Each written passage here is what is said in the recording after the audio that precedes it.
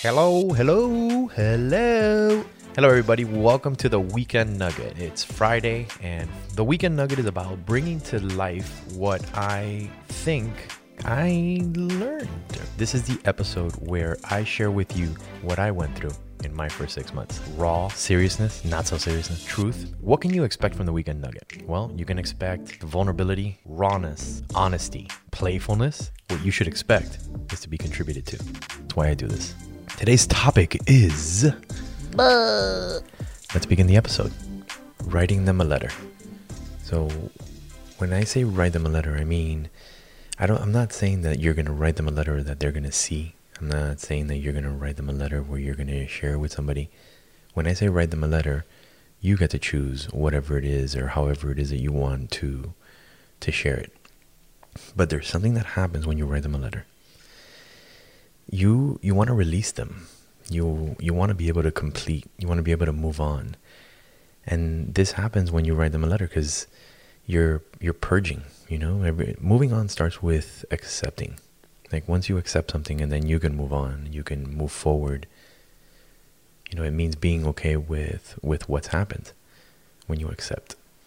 And that's where I think that you would want to go, because that's where the most freedom is. That's where you get to become a blank canvas again. That's where you get to shake off whatever painting was painted up until that point. So there's a lot of ways of looking at it, but let's look at it from a pros and cons. So some of the pros of writing the letter is freedom, right? You're purging. You're also voicing your expression. So you're putting out there what you feel, what you think. And by doing that, there's something that happens. You're releasing it. So if your feelings and your emotions and your thoughts of things are, if you're carrying them around like in a book bag, imagine, and that book bag is heavy, when you do this, you are taking off that book bag. You're no longer carrying it, so it's no longer heavy. The cons of writing the letter is that you see yourself, you know, it hurts. It also reminds you. And when I say that you see yourself, what I'm insinuating is when you're writing the letter, you're just writing it. So it's whatever you're feeling, whatever you're going through, whatever is, you know, in front of you, right? Whatever you're dealing with, that's what's there. When you read it, you get present to what's inside your mind, your heart. So you're confronted with that. So that's why I say that that's a con, because you see yourself. I mean, for me, I got present to something in my letter. But let me explain where I was. So it was still fresh. It was, I believe it was like October, and I had filed for divorce in August. So it was still fresh. My mom came to visit. I live in California. My mom lives in Florida. And we were like, all right, we're going to do this huge camping trip. We're going to go to the Redwood Forest. We're going to go up to San Francisco. We're going to do everything. We ended up going as far as San Francisco. And then, you know, I was shutting down. I didn't want to be there. I wasn't happy. There was something inside of me that was just, you know, conflicting. And here I am with my mom having this amazing trip. But I just, you know, I wasn't feeling it. So I told her, I'm like, look, I'm not feeling it. There's things that I have to do in LA, and being over here is not allowing me to do that. One of the things was my home. Like, you know, I needed to just be in my home and like rearrange it so that it was for me. But this is not what we're talking about. We're talking about writing them a letter and what are the benefits and pros and cons of that. So there I am. We're driving back and we decide, you know what, let's camp. My mom had never gone camping, and we camped at Big Sur. Beautiful, beautiful spot. And I didn't want to be there, you know. So, you know, we did all the chores. You know, we bought the wood, we made a fire, we pitched a tent. You know, we filtered water from the creek. Like it was great. The neighbors that we were with inside the campsite, they were getting married and they were doing a celebration. And the next night, they invited us over to be part of it. Just a lot of beautiful things. we're sitting there that night in the campfire. And I got on a bottle of wine, so we were just chilling and talking. And she was asking me something, and I don't know what it was that she asked me. But I know that I was like, I'm going to write her a letter. And my mom was like, yeah, you should. Which is funny, because then I'm like, you should write your ex a letter. And she resisted at first, but she did it as well. And we wrote several letters. It wasn't just for my ex or her ex. We wrote letters to her brother. We wrote letters to the people that were no longer in our lives, and that we still were holding on to. When I wrote my letter, there was something that happened. So when I wrote that letter, I realized that I didn't hate her.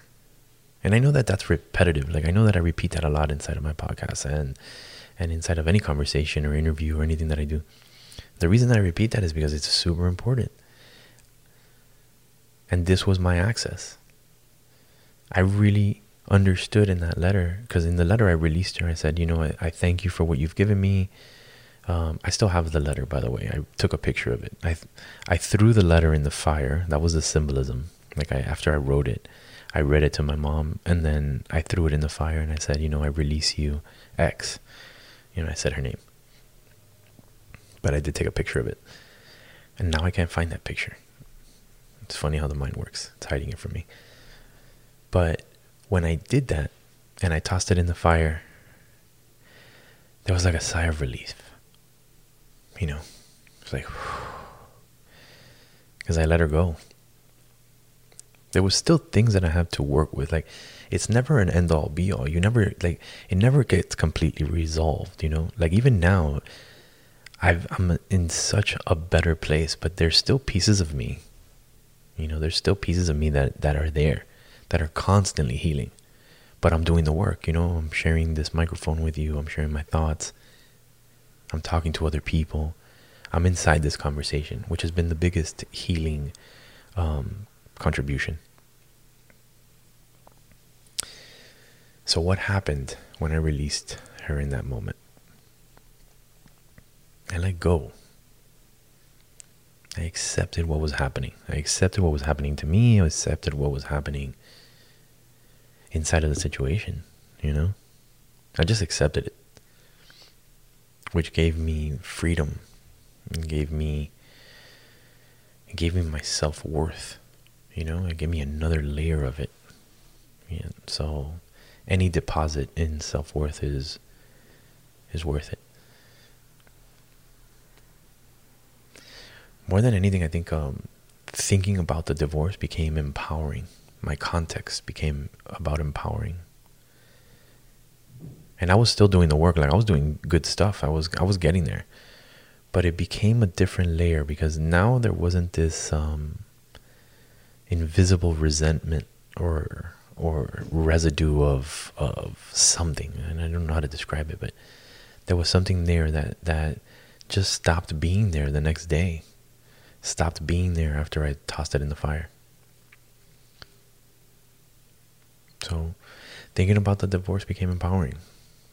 Other things that happened as a result of, but not directly involved with the letter was, I created this podcast.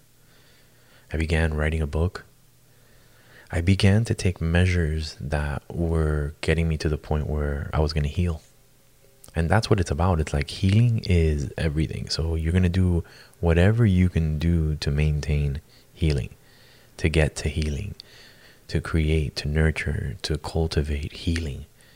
Anything that you can do that's going to help you heal is something that you want to continue to do. So whether it's doing push-ups in the morning, meditating at night, drinking coffee, whatever it is that makes you heal. I don't know if coffee makes you heal, but it definitely makes you feel better.